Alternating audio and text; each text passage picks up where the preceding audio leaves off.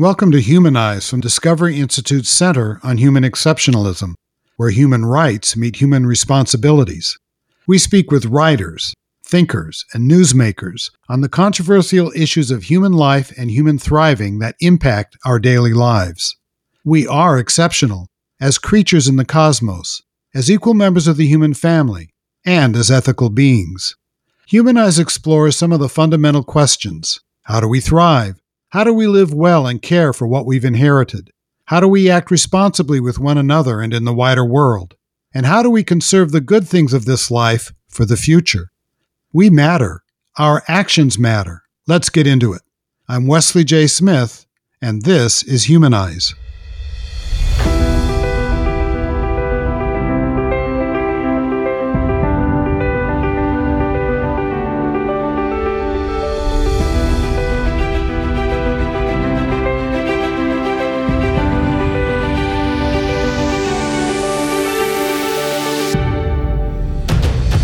Homelessness and addiction catastrophes on our city streets seem intractable. Unhygienic squatter tent cities, human waste on sidewalks, used needles littering our parks, crime, collapsing commercial districts.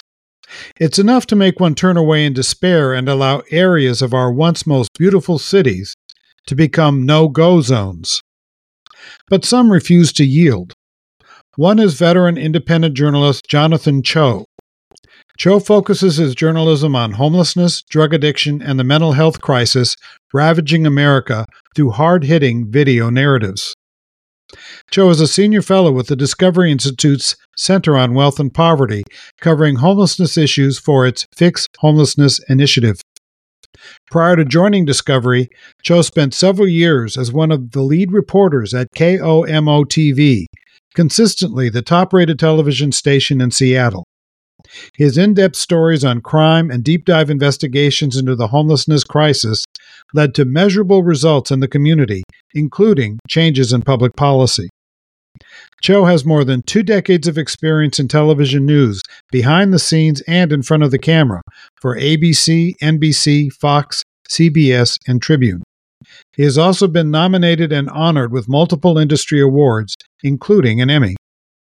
As an independent journalist, Choe also contributes regularly to the Mill Creek View and Linwood Times and has reported on exclusive stories in the past year for Daily Wire and the Post-Millennial.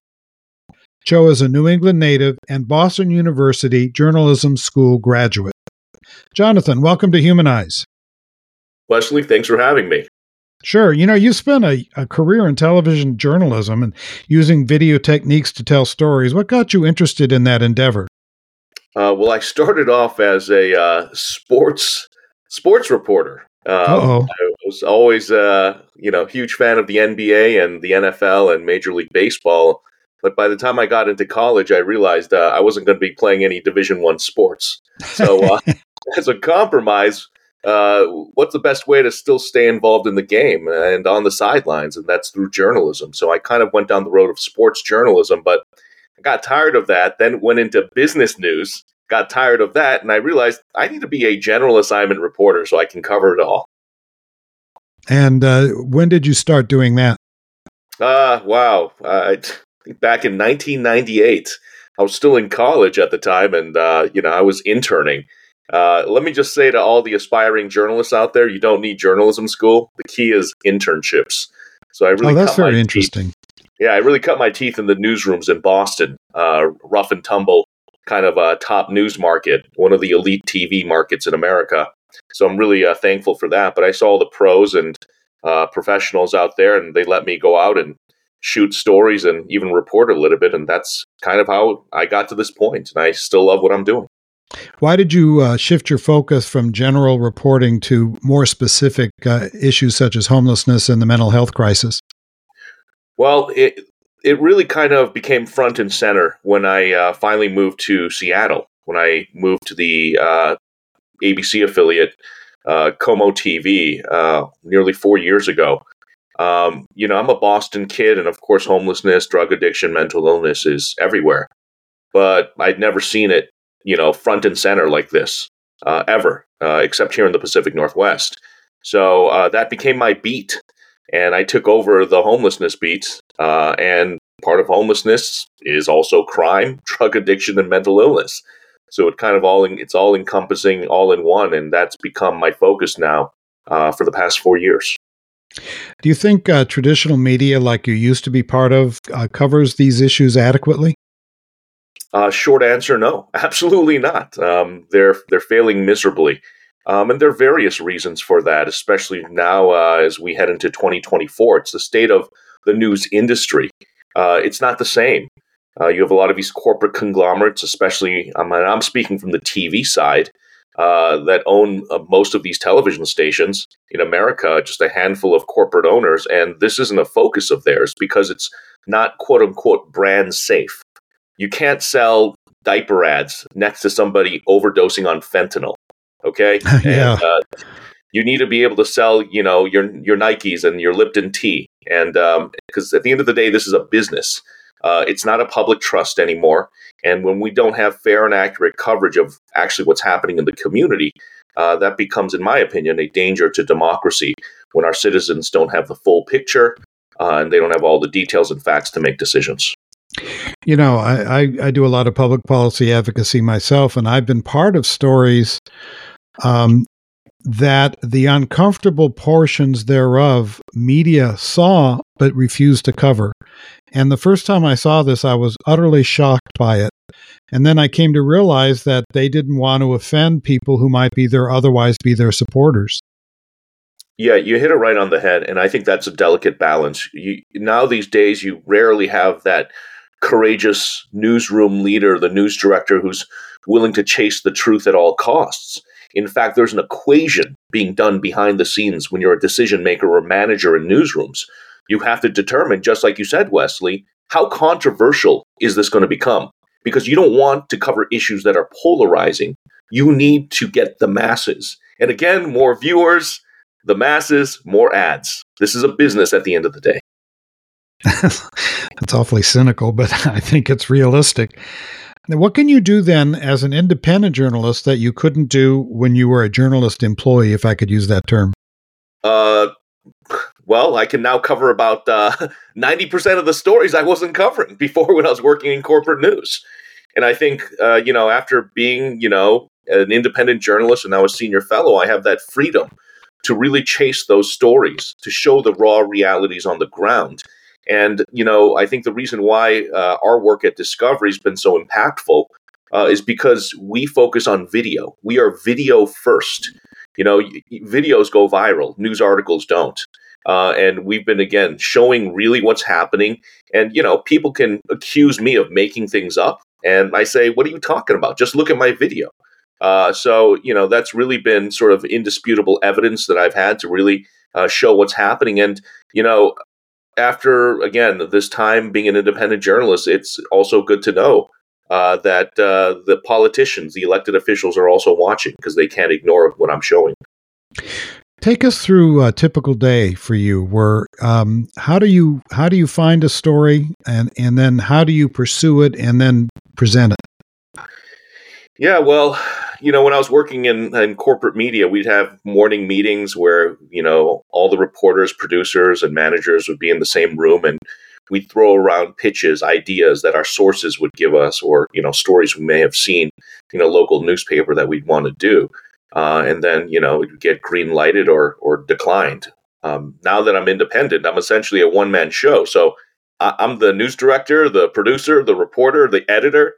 So I get to decide what I want to cover. And my metric is really simple. What's the video? What am I going to see first? So I go after that. And then, of course, why does it matter to the community? What's happening now? So those are some of my standards and metrics. And ultimately, who's going to talk about it? I really have to find that personalization. So if I have sort of those ingredients in my story, I go after it. But I get news tips all the time. My DMs and my inbox is just packed right now. I tell my boss, the president of Discovery, who sort of oversees the Center on Wealth and Poverty program. I'm behind like 20 stories right now. I need some help. But here's the inconvenient truth right now, like I said, in journalism. We want to hire some of the best and brightest journalists right now, but they're hesitant to come over because they don't want to focus and cover this stuff because it's not easy. It's got to be tough. Yeah. I mean, you're looking at a wreckage of human lives.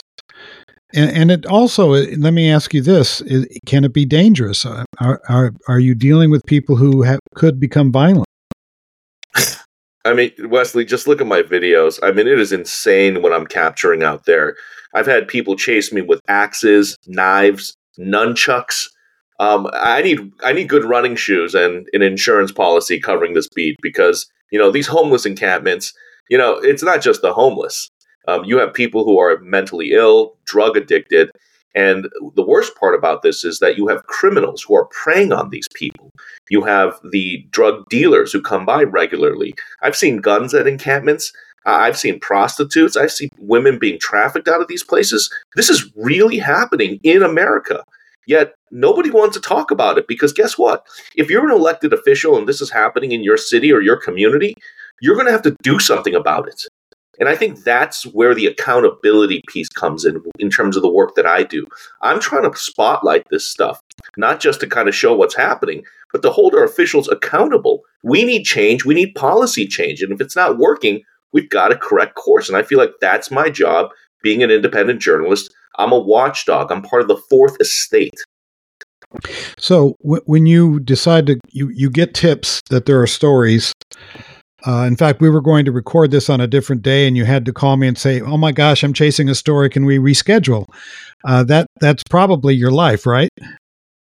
Every day. I mean, Wesley, I'm looking at the clock right now. I'm like, I got to get to 2 stories today, but I've carved out this time for you because I really wanted to talk about this important work that's happening on the ground. But yeah, every day there's breaking news, and the toughest part for me on this job, honestly, is not necessarily the danger I face each day or the risks. It's so frustrating when I can't cover all these stories that need to be told. So that's probably one of the most frustrating parts of this job. We need more journalists, more courageous people out there willing to chase these stories. And I have to tell these community members right now, outside of Seattle's the big city. That's where all the news is happening. Most of it's happening in King County, but there are other counties, there are other cities in Washington State dealing with similar issues. And I'm like, I'm so sorry. I can't get out there because it's 2 hours away. And I've got to cover all these stories in Seattle and put out the fires here before I can get there. Plus, you've got Portland, San Francisco, Los Angeles, Philadelphia. A lot of our major cities are going through this. Now, I was going to ask you a little later about this, but let's hit it now. If somebody wants to see these videos that you're producing, do you have a YouTube station, or how do they find it? Yeah, I'm pretty much on all the social media platforms, but my work primarily lives on fixhomelessness.org. Again, that's fixhomelessness.org. But as we know, all the research and data now points to social media. That's where most of the Americans now are consuming their news and off iPhone. So, my handle on X, formerly known as Twitter, YouTube, is at Choe Show, ChoeShow. And I was recently permanently banned from TikTok, one of the most popular video sites out there, because my content, even on TikTok, is just too controversial. Because again, at the end of the day, it's about selling ads for these social media brands as well. And, it's a shame that even on social media, depending on the site, you're seeing a lot of censorship happening.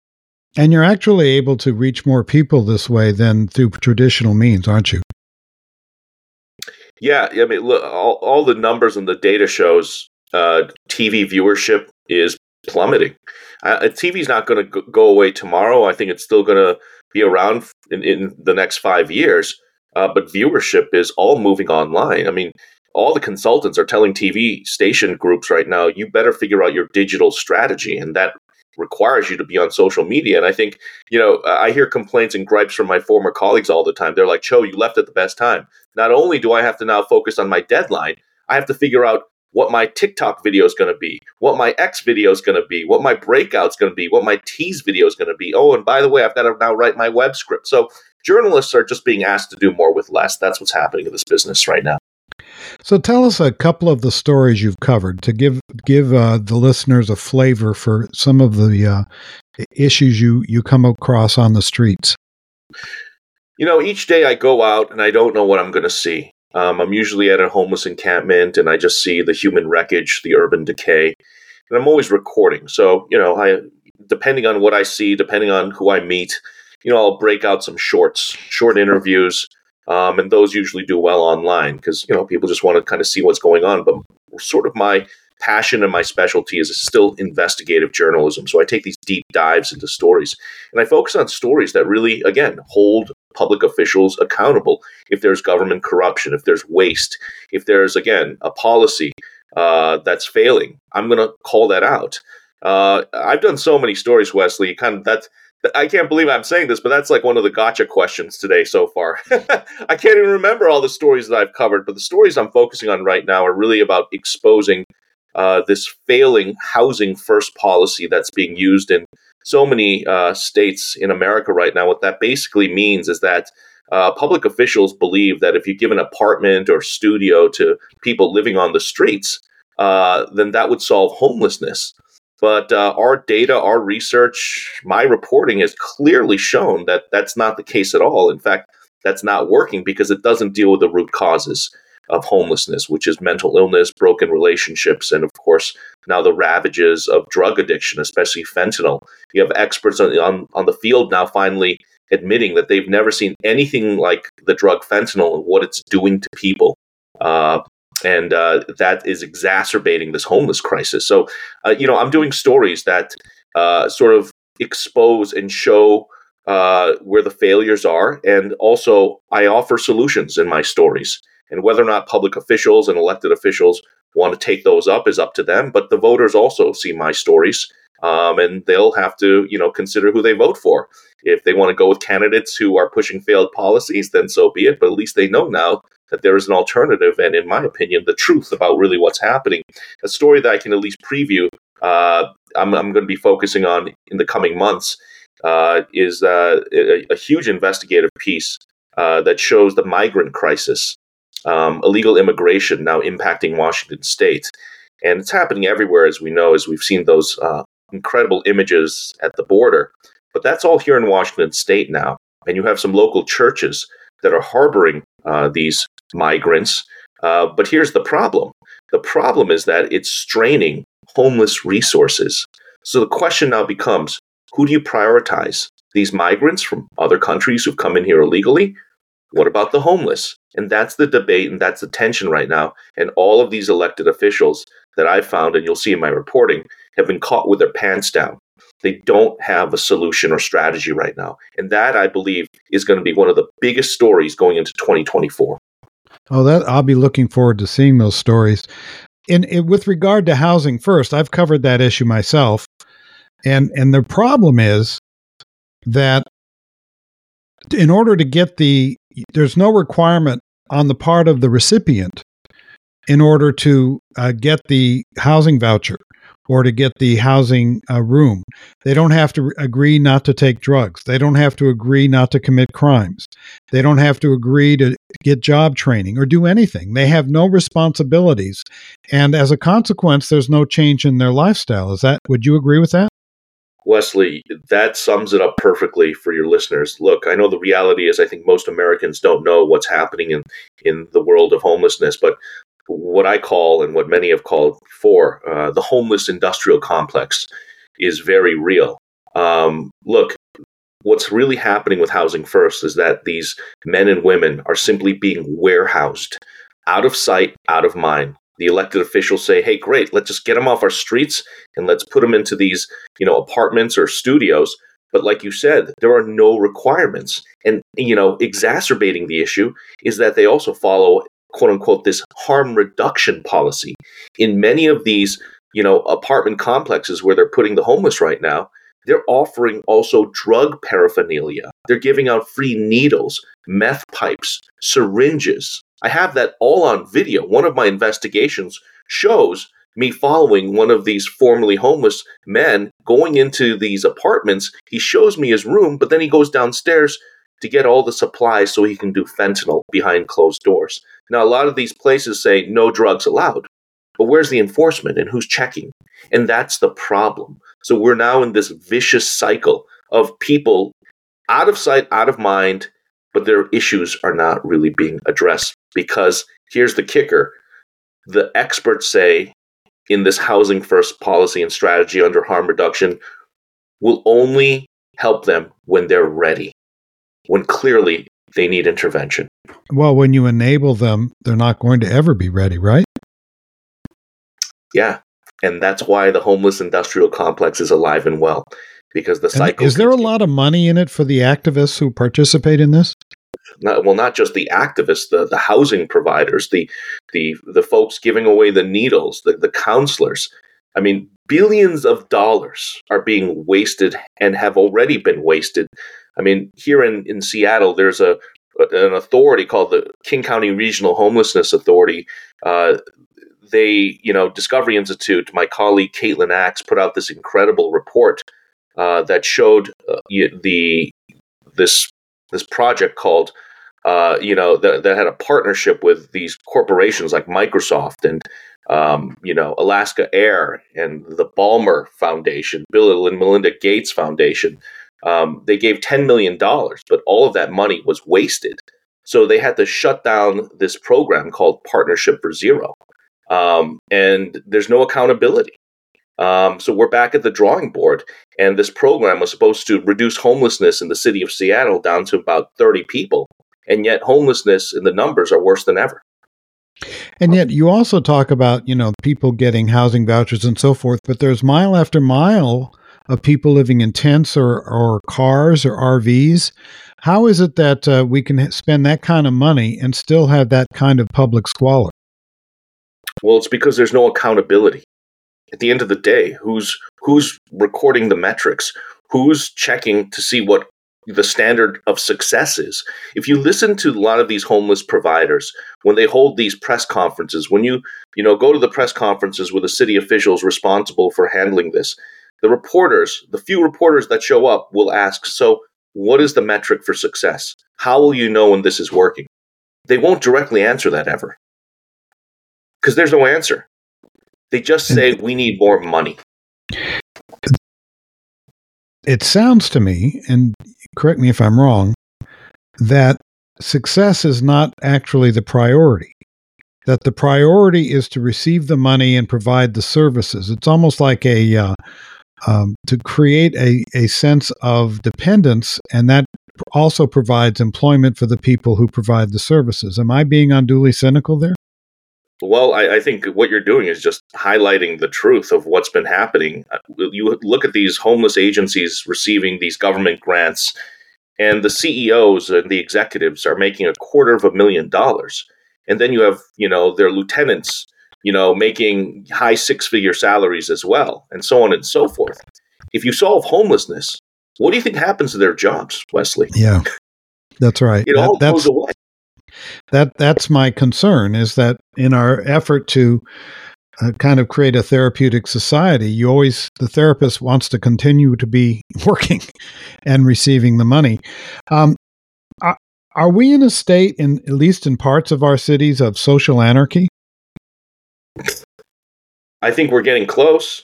I can only speak for, Seattle right now. I see it almost every weekend with protests now. Folks on either side, of the Israel-Hamas war, going at it. We saw it with the BLM riots several years ago. So again, it depends on what your definition of anarchy is. But if it's, social unrest, violence, anti-police sentiment, destabilizing society, then yeah, we've already have seen glimpses of that. And I feel like we're heading down that direction. Yeah, that's my sense too. You talk with people who are experiencing homelessness, or the unhoused, as they're sometimes called, on a daily basis. What are they saying about the situation? The actual homeless? Yes. I want to be very clear. There is no one size fits all, Wesley. And I think that's the problem with a lot of these policymakers. They create plans and strategies that's, they think will apply to everybody, but that's just not the case. There's a wide spectrum. You've got the homeless, woman, the single mom who just lost her job and, now can't pay her rent.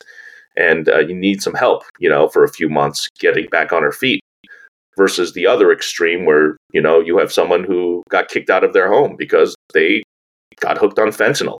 And now they don't want to even go back because they want their fix. So it really is this wide spectrum. I wish we had more time. Part of my work is highlighting what people say, how they're feeling. But, at least when it comes to what they're seeing in terms of strategies, the homeless at the end of the day are men and women. They aren't any different from us. Right. They're struggling. They're human beings. And that's the sort of, perspective I have every time I go out. When I talk to somebody, they're my friend, like they'd be my colleague, yet they're just in a different circumstance. And they follow the news, they read, and they know what's going on. And a common complaint right now is we're hearing about all this money going in to service providers to help us, but how come we're not seeing it yet? Why am I still here on the streets? Why am I not being offered the help that I thought was coming? Now, of course, part of this spectrum, again, Wesley, is you also now have a nomad class. You have men and women who literally have told me on the record, and I have interviews of this, where men and women are saying, I am done with society. I don't want to pay rent anymore. I don't want to pay bills. I just want to live on the streets. And they also say, we also are in Seattle because we know we can get free resources. We're going to get no questions asked, help. And that's why the nickname Freeattle is so popular out here. So you have that ecosystem as well. So it's a really complicated debate. This is ongoing. I don't think it's going to be solved in my lifetime, sir. Yeah. Say that nickname again. Freeattle. Oh, Freeattle. Okay. Yeah, Freeattle. Seattle's nickname is Freeattle among some in the homeless community. So you've described different types of people who are the unhoused. The woman who loses her job and may be sleeping in her car, but is not drug addicted or mentally ill. Are there capacities for her to receive help and assistance getting on her feet?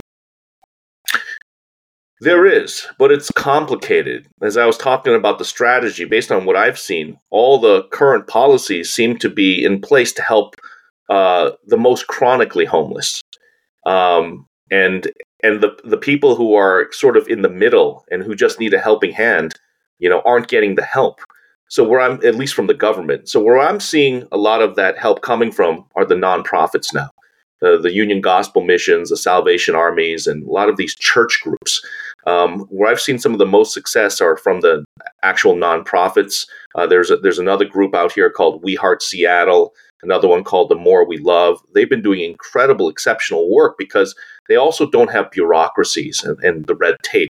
You have individuals who are just passionate and mobilizing volunteers from, their local food bank or from their local churches.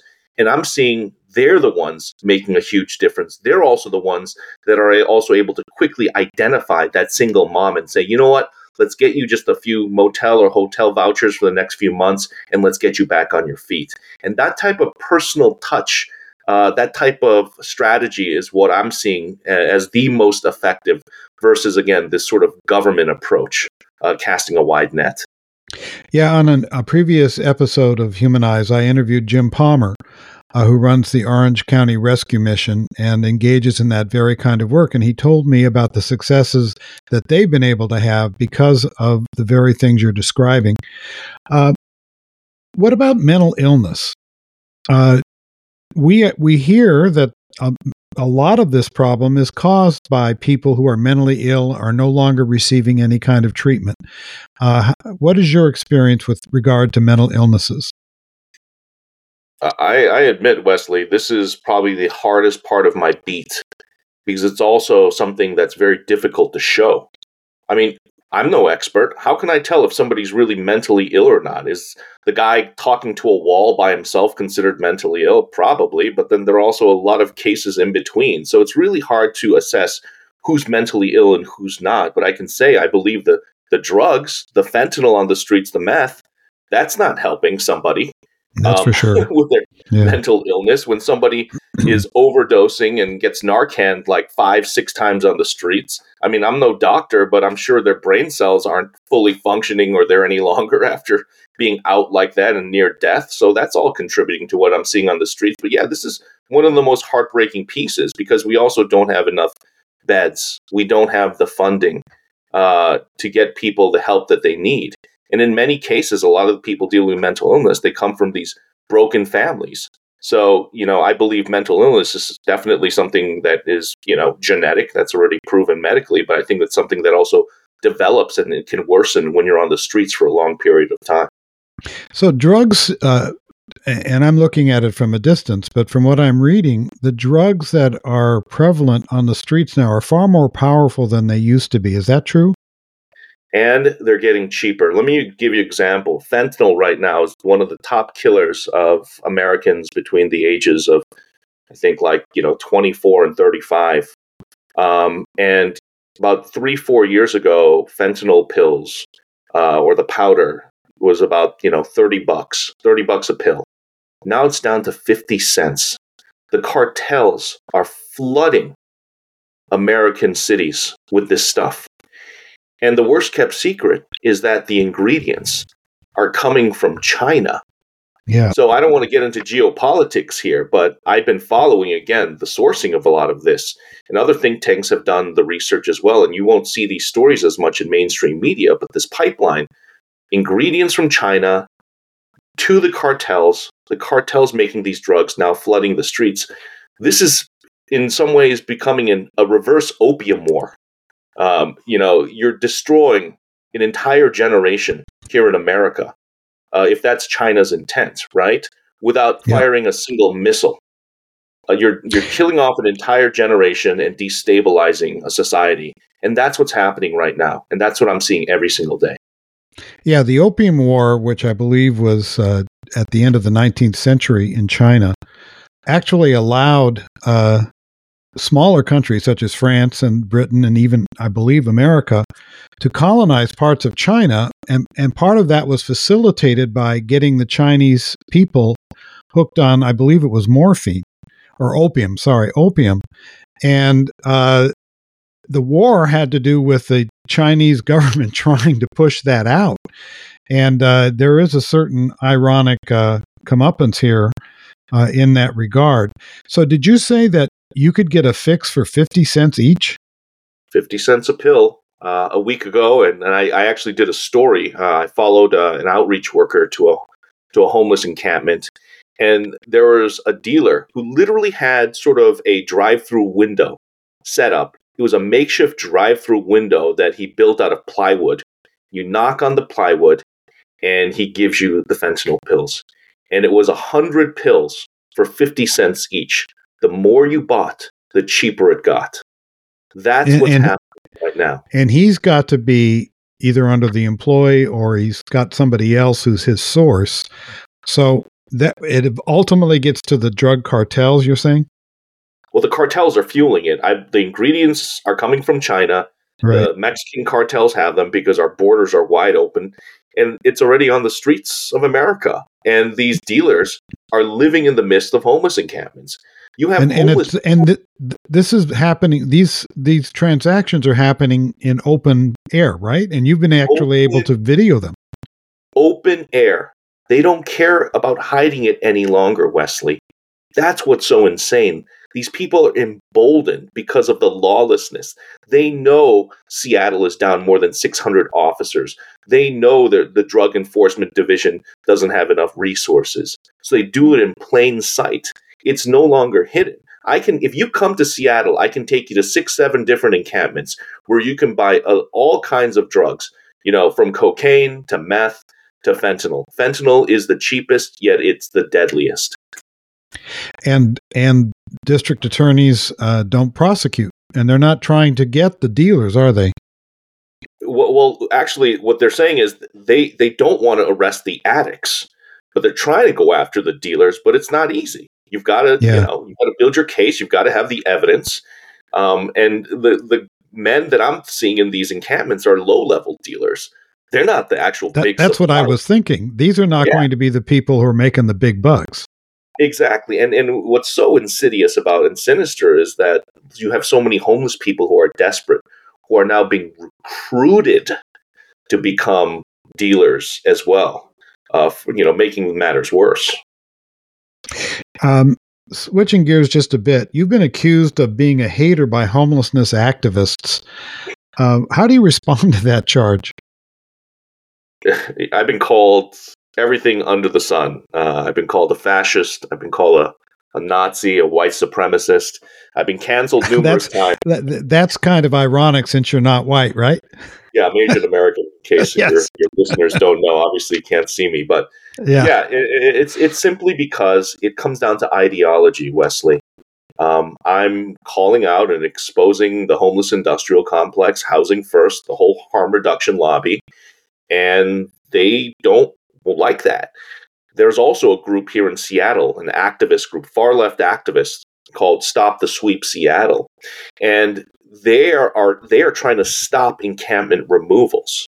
So instead of offering these men and women shelter and providing shelter every time the city comes in and sweeps an encampment, they simply shuttle people around to other parts of the city, creating more problems now for a different neighborhood. So what's Have you happening ever is that interviewed these activists that you're I just have, describing? What I have, motivates them? I don't understand that at all. yeah, that's something I haven't figured out. But the few interviews that I've done, they genuinely believe they're doing the right thing. What they're saying is ultimately they want the city and the government, and it sounds noble, but they want every homeless person on the street to have an apartment. They say, quote unquote, housing is a human right. And what that means is that these congregate shelters where you have to share rooms is not good enough. They must be given private studios and apartments.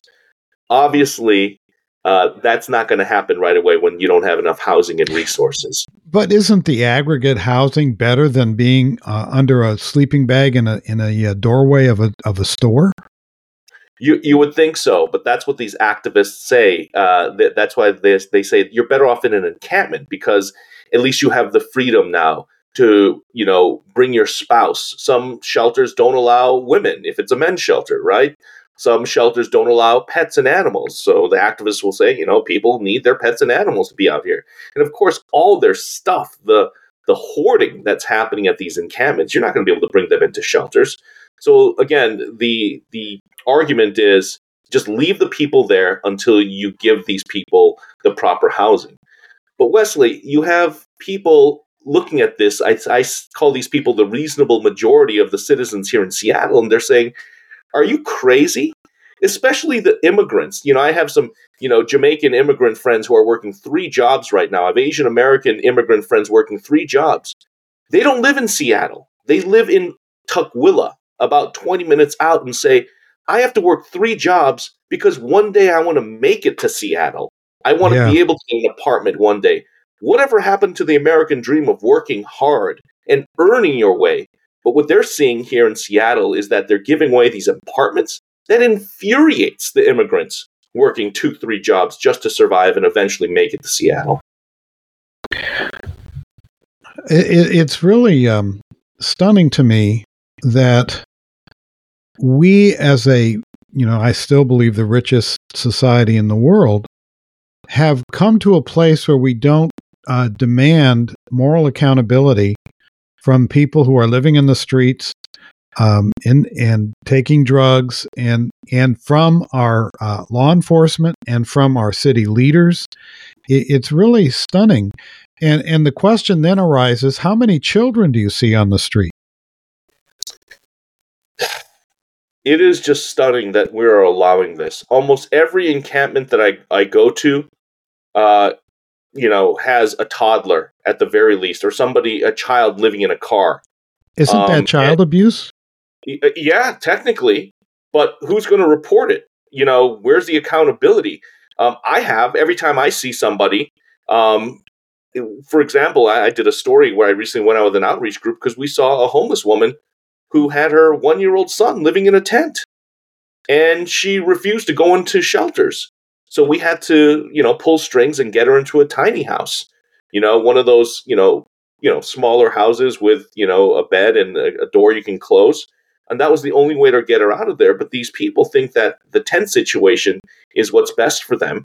And they have children. Yes, that's child abuse, but we don't have enough workers. We don't have enough outreach workers going to these places to check. And when they do find the kids, Wesley, the worst kept secret is they don't want to separate the parent and the child, so they won't report them, to the agencies.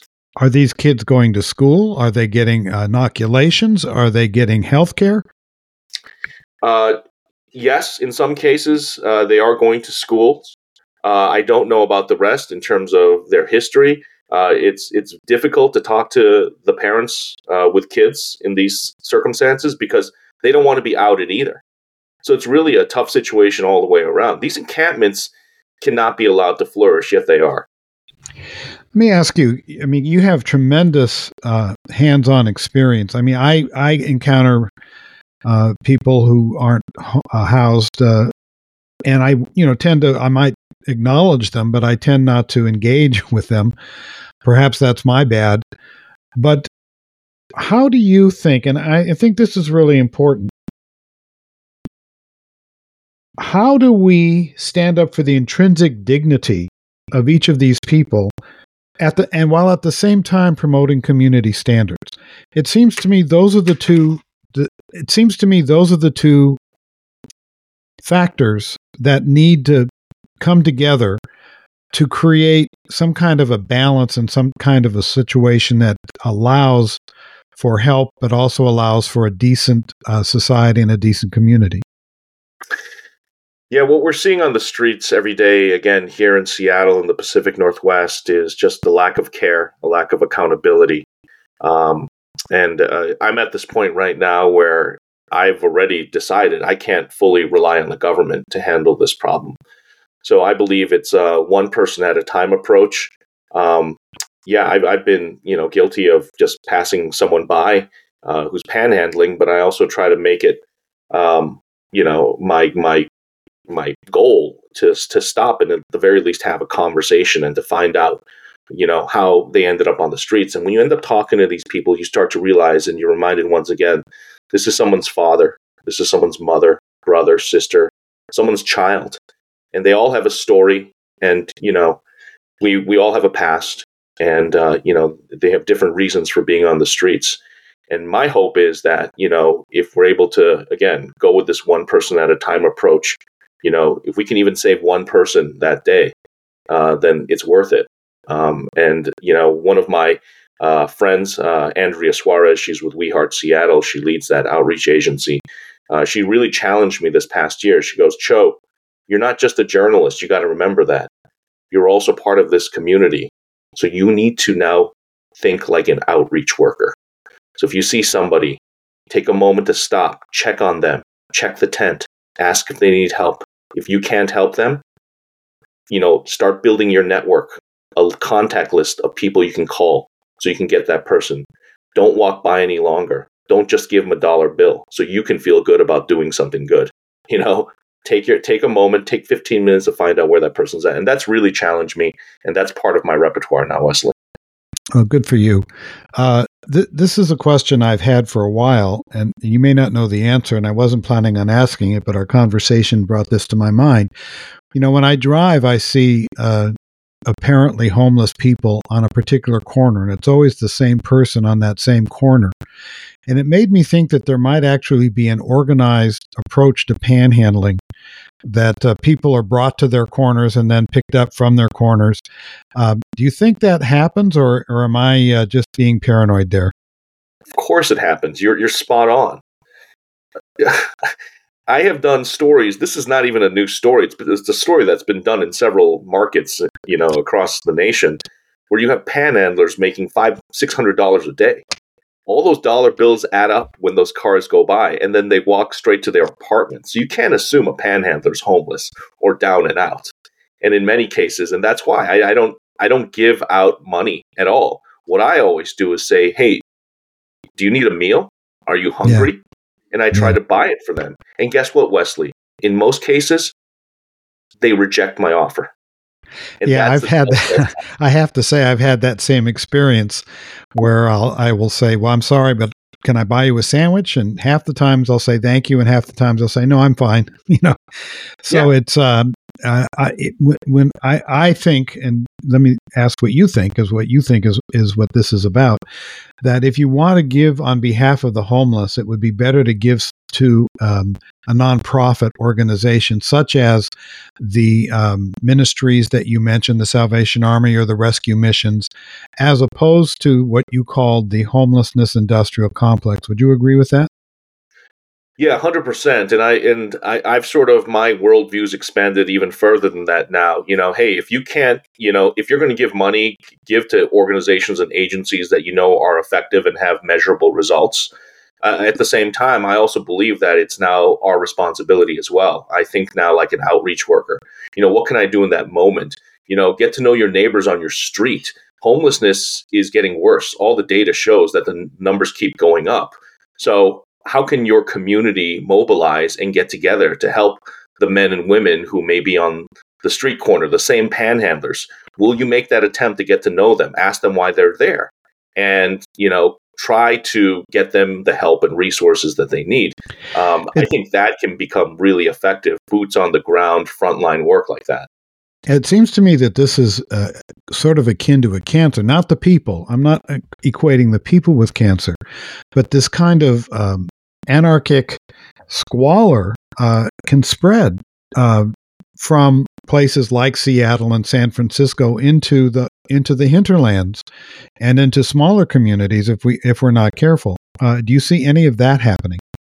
Oh yeah, that's happening. This is not a problem, just a Seattle problem. You're seeing smaller communities an hour, 2 hours away, from Seattle dealing with this as well. But it comes down to resources and also enforcement.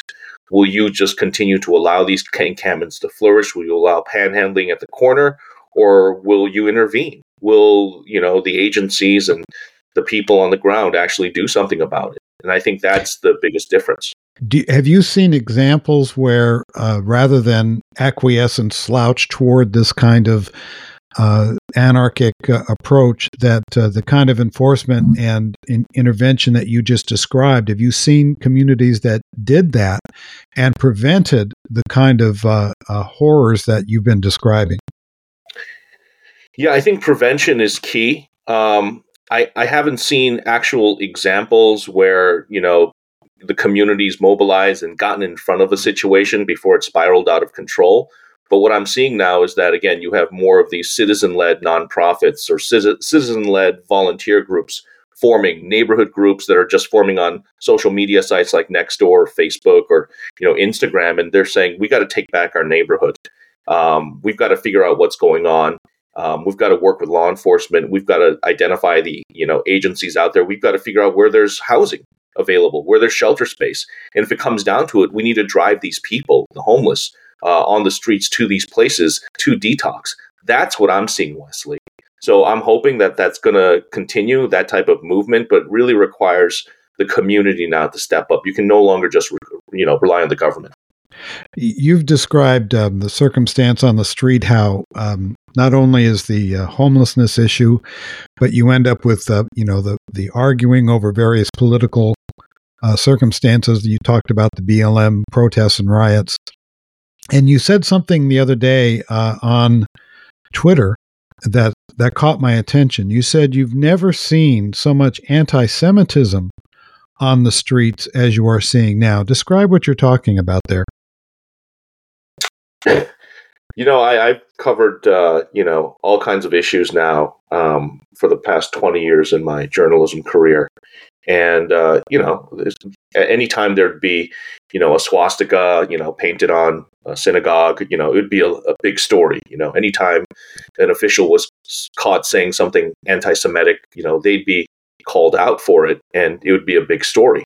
It'd essentially be unacceptable, not a social norm.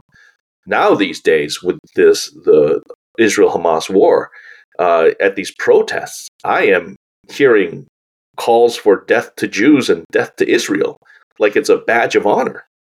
And obviously, it's not everyone who's out there protesting, but you have people essentially looking the other way instead of condemning it. And that's what I find so disturbing and troubling. People are now saying these things out loud. Now, some have said, wow, why do you think there's such a rise in anti-Semitism?